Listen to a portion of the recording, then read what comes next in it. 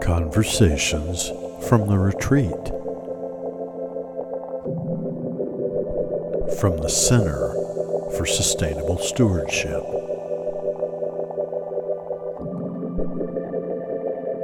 Brought to you in part by Big East Fork Retreat at bigeastfork.com.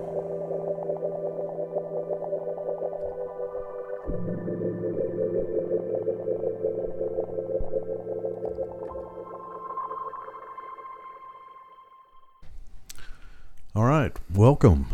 We are back here with another edition of Conversations from the Retreat, and we have a couple guests this evening, and we've got the regular crew, Dr. Jonathan Oppenheimer with us, and Masood Taj, but we also have, let's see if I can get these right, Elena, Klymenko. That's right.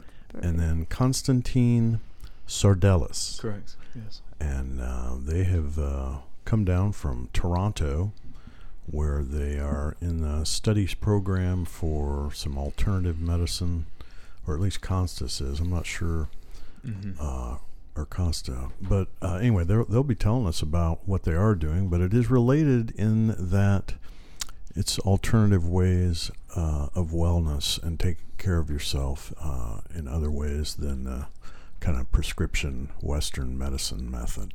So right. Welcome. Thank you. Thank you. Yeah, it's a you pleasure for to be here. having us here. Mm-hmm. Absolutely. Mm-hmm. So, I mean, you've traveled quite a ways to come from Canada down to Music City. Yes. How'd that happen? Well, we're on our way to my family's place in Alabama to visit.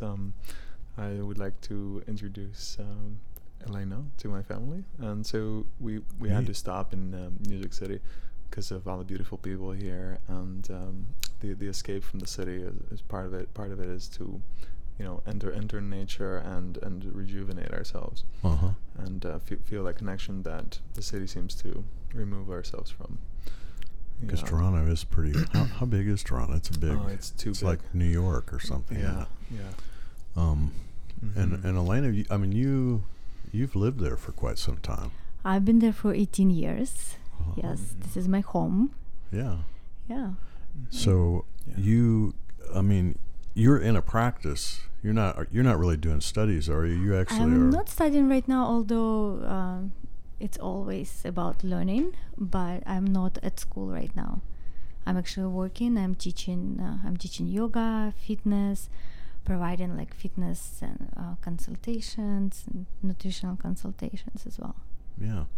So, is that something up there that's? Is it very popular? I mean, did you move to that area of the world because of a need for alternative medicine?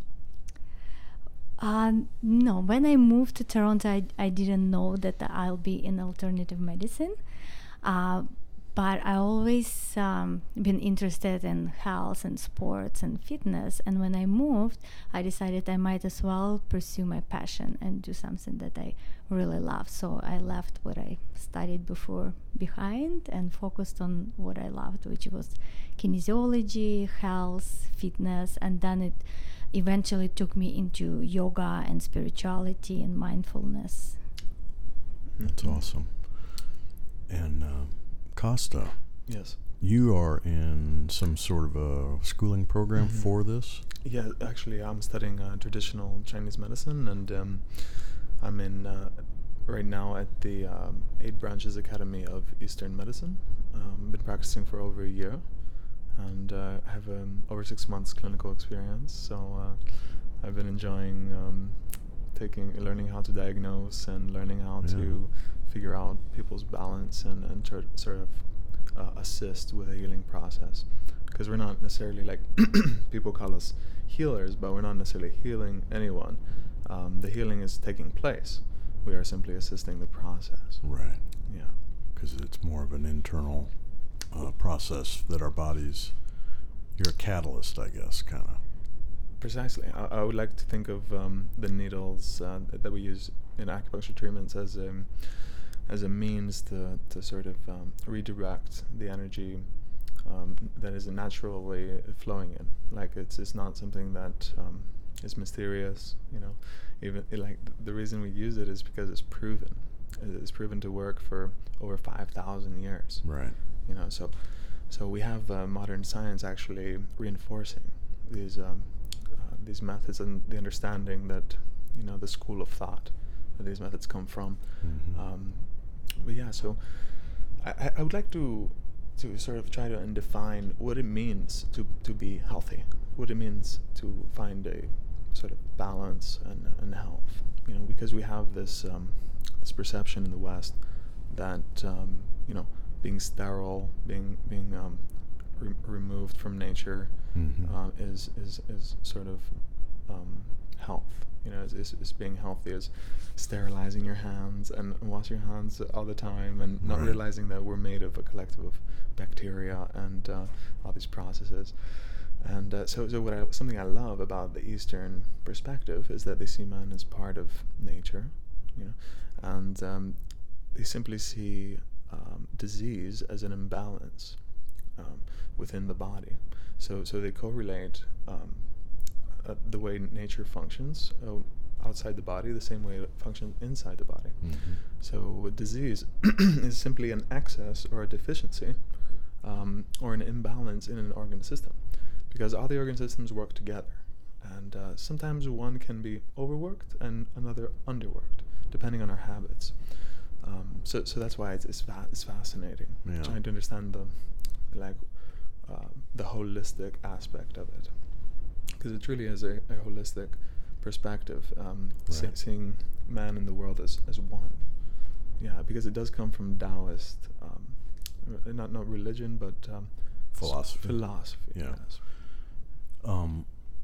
Is a lot of the study related to an education of the herbs and the different yes. mixes and that? Completely. Yeah. So first, they address what they call foundations, the foundational knowledge, which is composed of yin-yang theory and Mm-hmm. 5-element theory, and they address the 5 elements in it and address each organ system as having each one element, and so they separate it into 12 meridian systems, plus extra and extraordinary, and also 12 organ systems, but they pair them into pairs, so it's actually 6.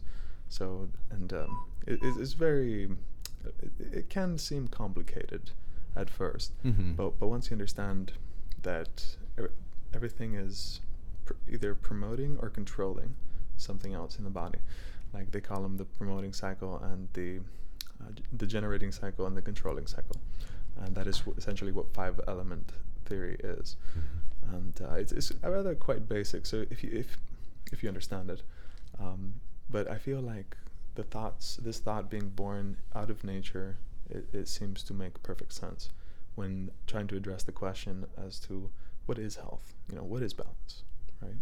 Right. Mm-hmm. Yeah. Well, I know what it feels like, I think. To answer your question about the herbs, so herbs is another part of it. So acupuncture is one part. That's a rather large part. But herbs is actually, I would say, maybe 60% of all of TCM. So there's probably about maybe around between 300 and 400 different herbs. And they say that each herb by itself is potent, it's powerful. But once you learn how to combine the herbs, then it becomes medicine. Then it becomes very powerful medicine. Right. Because some herbs serve specific organ systems, but other herbs act as transporters to get them to the specific organ systems. Right. So if you only know part of the equation, it's not gonna difficult. Not gonna work right. Yeah, it's not. Yeah. Elena, with the yoga that you do you incorporate music with that? I mean, I noticed you have some of the crystal bowls, and what's some of your background there, and how do you mix that with the? Well, I love incorporating music in my yoga classes. Mantra is something that comes with with all of, I would say, yogic tradition, and it's very much healing through vibration. So it just connects. So mantra being a spoken word? It is a spoken word. Usually it's in Sanskrit. But it's the meaning as well, but it's also just the frequency or the vibration of the word that is healing. And it's also the meaning we put into it and intention. That's what's the most important. And to me, it's more about like opening up your voice and expressing. I think that's where the real healing power is as well. Yeah, the vibration is just amazingly powerful. I mean, if you are a singer or even if you hum, or singing in the shower, you're getting that. I mean, that's kind of magnifying it, to hear. But it is a healing.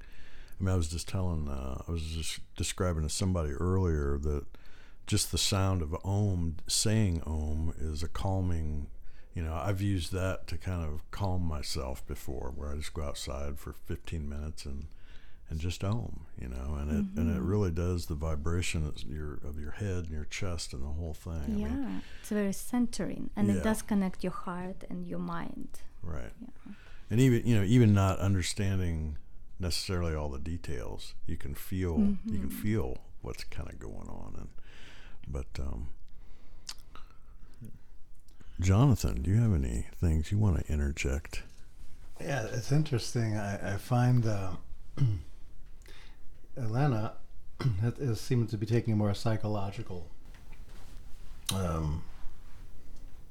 Your modality is explicitly dealing with centering and stress and emotions, love and messaging, communication, and throat and body and energy. And Costa is the words used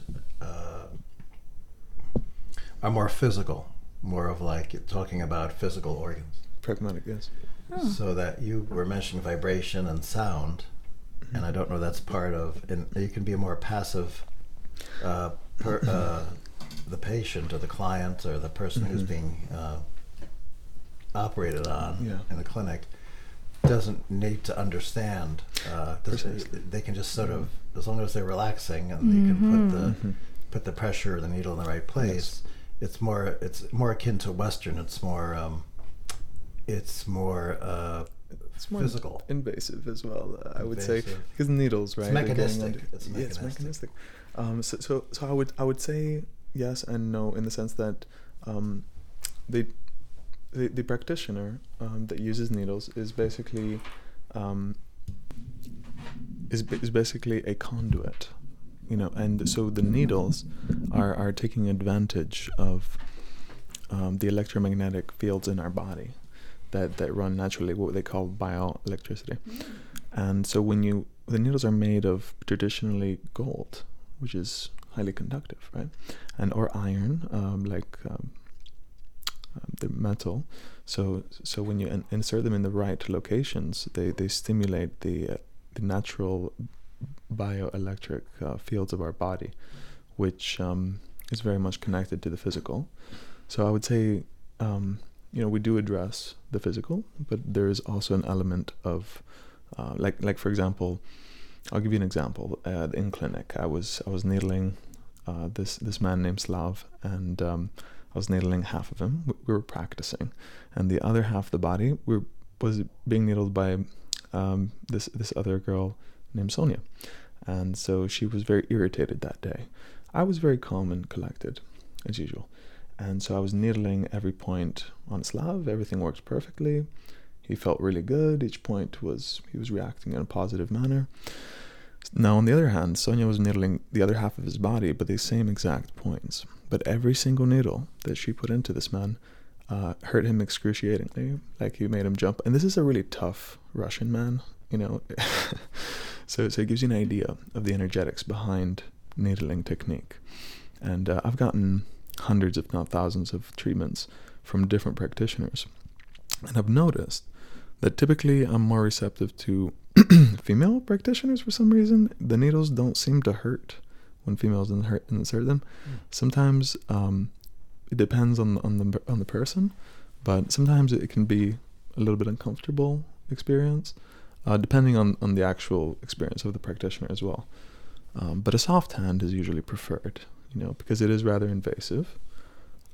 But they say it does seem to work better if the person is receptive, in which case they might be more relaxed, which does make sense on a physical level because the muscles and the fascia tighten up, and the stress, it really makes a difference actually.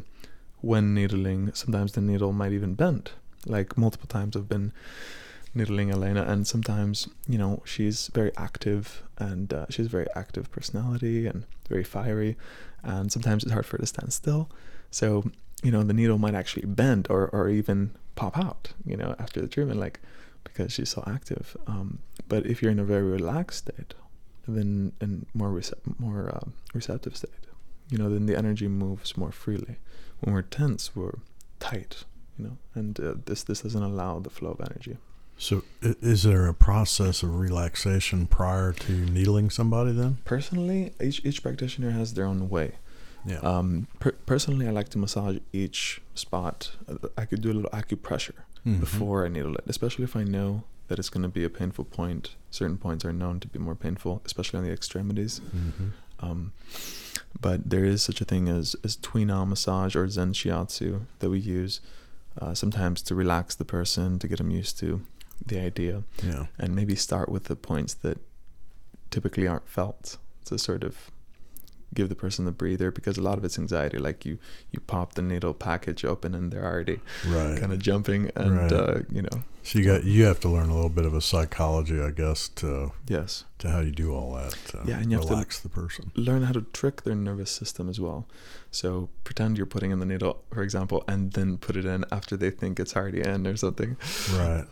There's a lot of tricks. So in Canada, I know here in the United States that acupuncture is covered by insurances, and it's kind of now recognized as a method of treatment. Yes.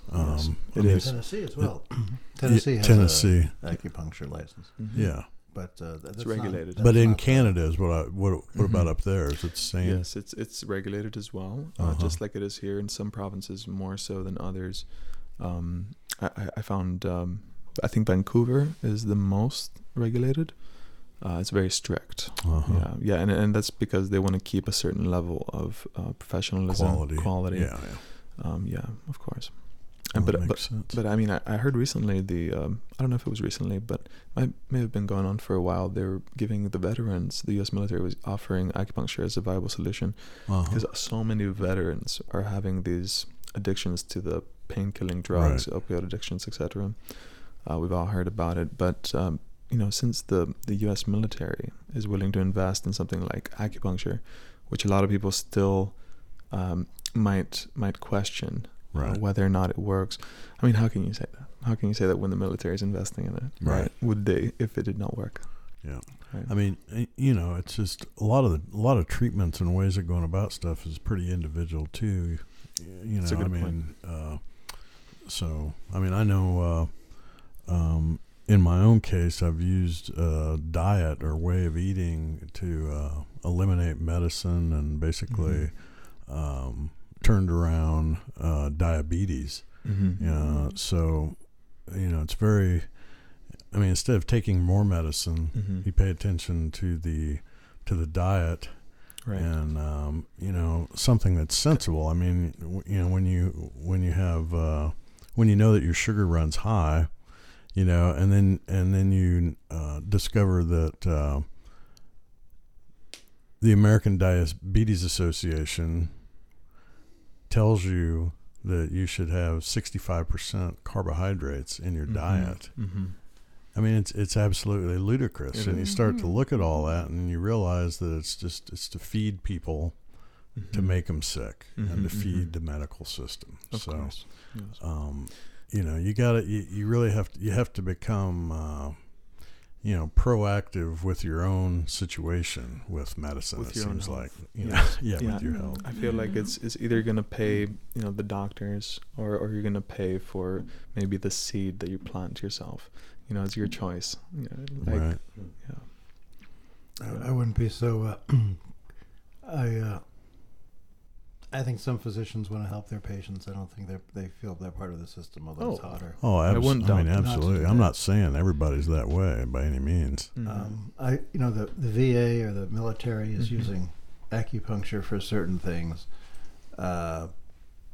They probably have a list of conditions that they treat for. But I think primarily it's pain. It's found acupuncture is found to be in many cases even more effective than the leading sort of pain management. So I'd be interested in what conditions they are not using acupuncture for that someone who's trained in acupuncture would use it for.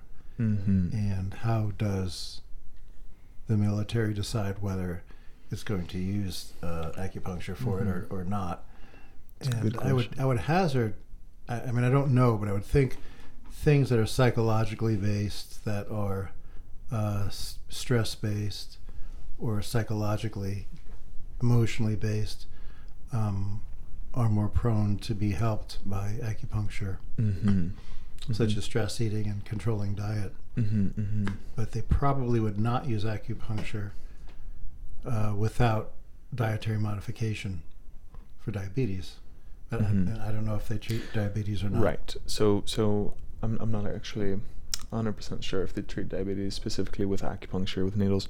But in TCM, like a TCM practitioner, food is massively important, and it's just like the ancient Greeks. They said, "Let your food be thy medicine." Right. And the way they do this is they use the 5-element theory again. It all goes back to yin yang and 5-element theory. So some foods are considered hot, and some foods are considered cold. Some foods are considered damp. Some foods are considered very drying, and so these are the elements of the foods, and then the flavors also make a difference, because each flavor is associated with an organ system, and certain organ systems like to be moist, others like to be dry. Like for example, the lungs hate dryness, the spleen likes to be dry, etc., etc. Right. So based on these theories, you can figure out, okay, my constitution is, for example, damp heat constitution. So I do best when I eat more cold foods, avoid damp foods, avoid spicy foods, hot things. But everyone's different. Right. So you have to address your own constitution first, and then go on the diet side after that. And acupuncture is there to assist. It's there to assist. But really, if you want to drive it home, it's diet and the formulas, teas. Yeah, they can be very potent. Yeah, teas are very integral. I do the Chinese tea kind of, the loose leaf and the little pots, and just actually the routine of sitting down and doing that, the ritual of that is calming and relaxing. But if I may just interject before you getting to the diabetes thing. Well, the tea thing I was just going to mention. Is that that identifying one's constitution and then using different dietary foods seems similar to me as to the Ayurvedic system of diagnosis. It's been compared to this often, actually. There are a lot of overlaps between TCM and Ayurveda. And Tony's used some dietary modification to have some. I can see your body. I can see how you move. You've lost a lot of weight, much more energetic, and I hit the wall basically. I had a year where I had family and friends passing away, and I just, you started comfort eating, and I just really wasn't taking care of myself because it was just an intense year.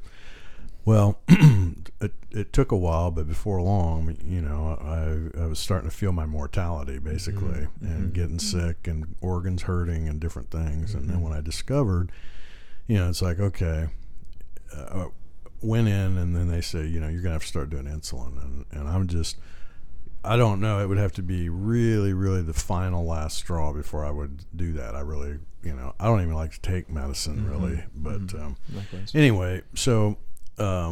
I got proactive on it and said, I'll come back in 6 months and we'll see what my situation is. So I had discovered somebody had presented a diet. They said you could reverse your situation with it, and it's a ketogenic diet or a keto diet. So So it involves converting your body to start burning fat for energy instead of glucose. So that obviously made a whole lot of sense to me. So my deal is 70% fat, 25% protein, and 5% carbs. So works out personally to be about 18 carbs a day.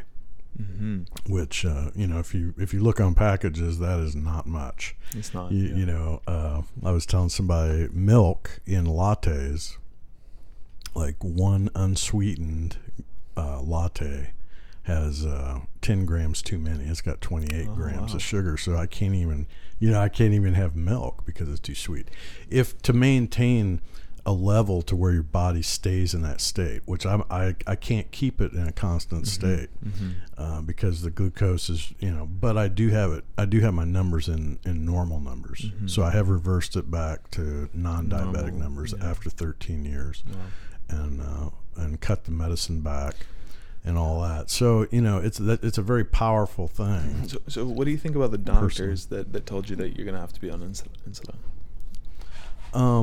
Well, they're doing what their job is as far as like, you look at where my sugar level was, and it's like, I mean, they're trying to help me.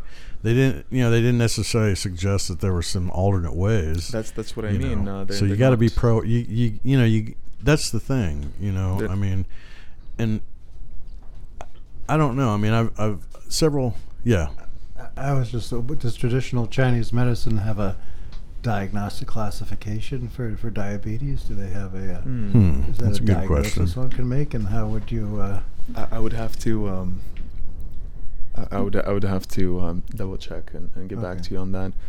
Is there anything, from asking Elena, is there anything that a mind-body practitioner might assist with people with diabetes? I'm sure like yogic diet definitely would help, and you mentioned Ayurveda before, or just following, eating lots of vegetables, eating like good oils. Right. Which it's, I mean, the vegetables, you got to be careful. The root vegetables are not good. Beets and potatoes and stuff like that. Starchy, Carrots. But they're still much better than eating grains. I mean, here's one thing I was going to add. Fasting has a lot to do with how this diet is, and what fasting does to your body. A controlled fast, as far as you're on a cellular level, when you fast, because what I do is I fast 2 days a week. So 2 days I don't eat, 5 days I do, and on the days that I do eat, I only eat one meal. So that's called intermittent fasting. Right. Yeah. All right. So I intermittent fast, and then I fast for 2 days, and so. But when your body, there's things about your cells that don't get dealt with on a cellular level unless you're in a fasting state. So there's free radicals, and there's different proteins, and there's different fats that may not be good for those cells that's been hanging on there for a long time. And if you don't get into a fasting state, your body's going to never be able to go into the mode to take care of that. The body needs a break from everything. That's how it heals itself. Yeah. So you have to give it relaxation and break from that. Right. And give your stomach a break and stuff. It makes it makes a lot of sense. Actually, that's in TCM. They say that a lot. They say like Sunday is the day of rest, right? So that should include our internal organs as well. Give them a break. You're always making them work. Yeah. But also, I think it is very individual. Like you, for example, in your state right now, you feel like you need those 2 days of fasting. Right. Somebody maybe don't need those days. Maybe just like intermittent fasting is enough at that point. See, I have to do it to get the sugar to get down low enough, because it has to be below 81 to be in full ketosis. So anyway, it's interesting. And after a year, I mean, I've been doing this for about 5 months, but after a year, I'm thinking that, I won't have to be quite as strict, because it is pretty strict. I don't, no beers, no I mean, it's, you got to be, because if you just tip it a little bit, then you're out of that mode. So it is not for everybody, I'm sure. But I have talked to a lot of people that have gotten real proactive, because 1 in 4 people have diabetes. That's a lot of people that are dealing with it. What it brings to mind is our evolution, how we got to this point. Why is it that we're healthy when we do these things? well, maybe from the times of hunter-gatherers, you're hunting for something for 2 days, you spend 5 days eating it, then you got to hunt for 2 more days. So your right? body, actually, our bodies are more used to being in that mode. I agree. I mean, I was explaining to somebody the increase of sweetness in our diet related to the evolution of our bodies to be able to deal with stuff. Somebody can drink a Coca-Cola and they can drink that in 20 minutes. And that has the equivalent of 8.5 foot sugarcane stalk.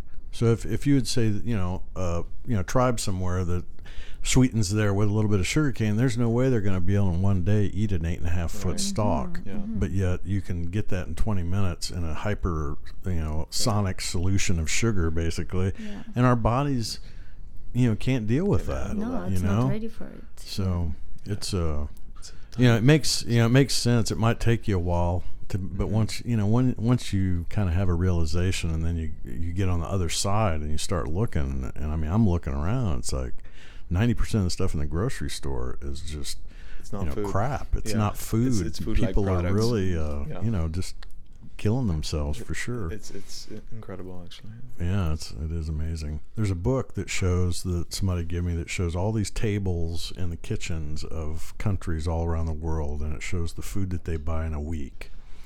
And it's a great book to look through to see the different cultures. How many people have mostly real food, and how many people have a bunch of boxes.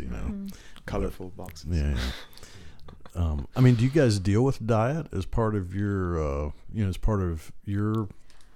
kind of solution for people when you talk to people? Yes, definitely. I feel like diet is something that is very high up on the list, let's say, of patterns, because typically speaking, people put in more than they use. Would you put in more gas in your car than you would need? I think if we start being more objective and less emotional about our consumption, because I know a lot of friends of mine are emotional eaters, and I myself used to be an emotional eater. It's a source. I mean, it's true what they say: you are what you eat. Like, your patterns eventually do define you. Maybe not each time, but after a long. Yeah. And I do a lot of fitness consultations. I work at corporate wellness, and I help people there to get back in their fitness and wellness path.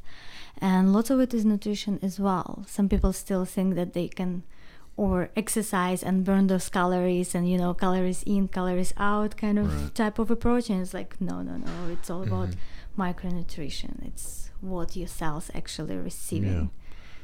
Yeah, and diet is a huge part of it. And I usually try to keep it very simple. Lots of people would benefit just from doing some very basic changes, like starting their day, for example, not with sugary food like cereal or something like that, but starting it with eggs, even bacon, whatever, eggs, bacon, like good fats, good protein, and that's already a huge, benefit.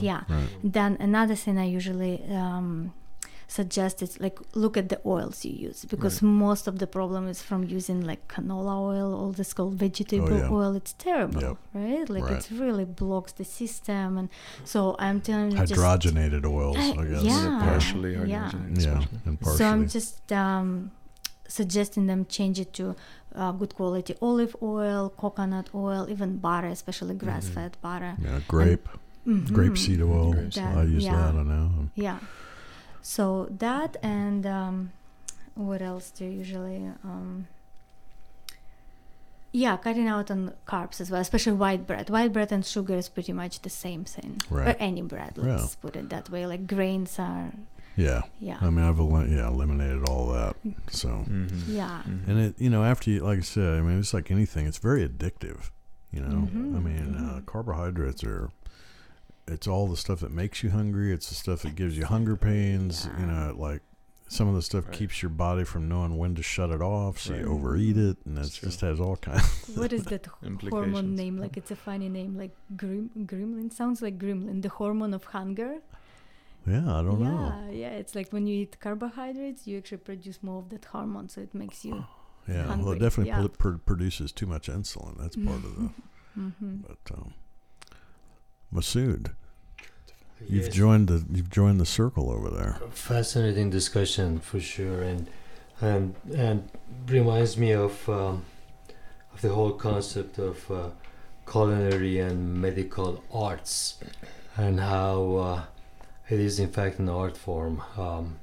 What we put in our body and how we deal with the dis-ease, and I'm happy to hear that you guys are in fact studying and practicing the holistic perspective into our health and healing, and in fact considering not only our diet and exercise, as well as what we are contemplating in our mind and our internal dialogue, so to speak, and how much all of that relates to our health and well-being. And considering all of that, it seems that given a choice, we all would gravitate towards everything that's so healthy and wonderful for us. But it seems as if the marketing and food industry and or commerce as such is directing us towards that which is not really most healthy for us, dietary and or any otherwise, in way of bringing quality of life to a better place. And it makes me wonder. It takes us away from the idea of what is health. What is that exactly? Like, why is it different for everyone? Why does it seem? Is it something that you feel when you have like a Diet Coke and you feel that good feeling? That's like that crispy feeling. Is that health? Is it feeling good? Right. I don't really think so. Right. Everything that feels good. You can't do everything that feels good. That's not. That's the thing. Okay. Well, thank you guys for coming in here and pleasure is explaining your perspective and your kind of your art and trade, and it ties in with the community we're trying to get built here, and the quality of life that we've talked about, and also really recognizing in the forests around here on the land a lot of the different herbs and botanicals and what their kind of medical uses will be. So that's something have to offer. That we're definitely Sure would be nice to grow some natural food here at the farm. Sure would be. Farm. If there's any farmers out there. Are there any farmers who want to grow natural food and healthy food and food that can be the medicine. people who are eating it know where it's coming from and who's planting it and who's harvesting it? cssfamily.org. Look it up and check it out and get a hold of the doctor if you can offer some farming services. So a farmer and a chef. So yeah. And a chef. Yeah. Well, all right. Well, I'm Tony Gerber with the Dr. Oppenheimer, Masood Taj, Costa, and Elena. We'll see y'all next time. Good night. Thank you. Thank you. Night. Thanks so much. You just heard Conversations from the Retreat from the Center for Sustainable Stewardship.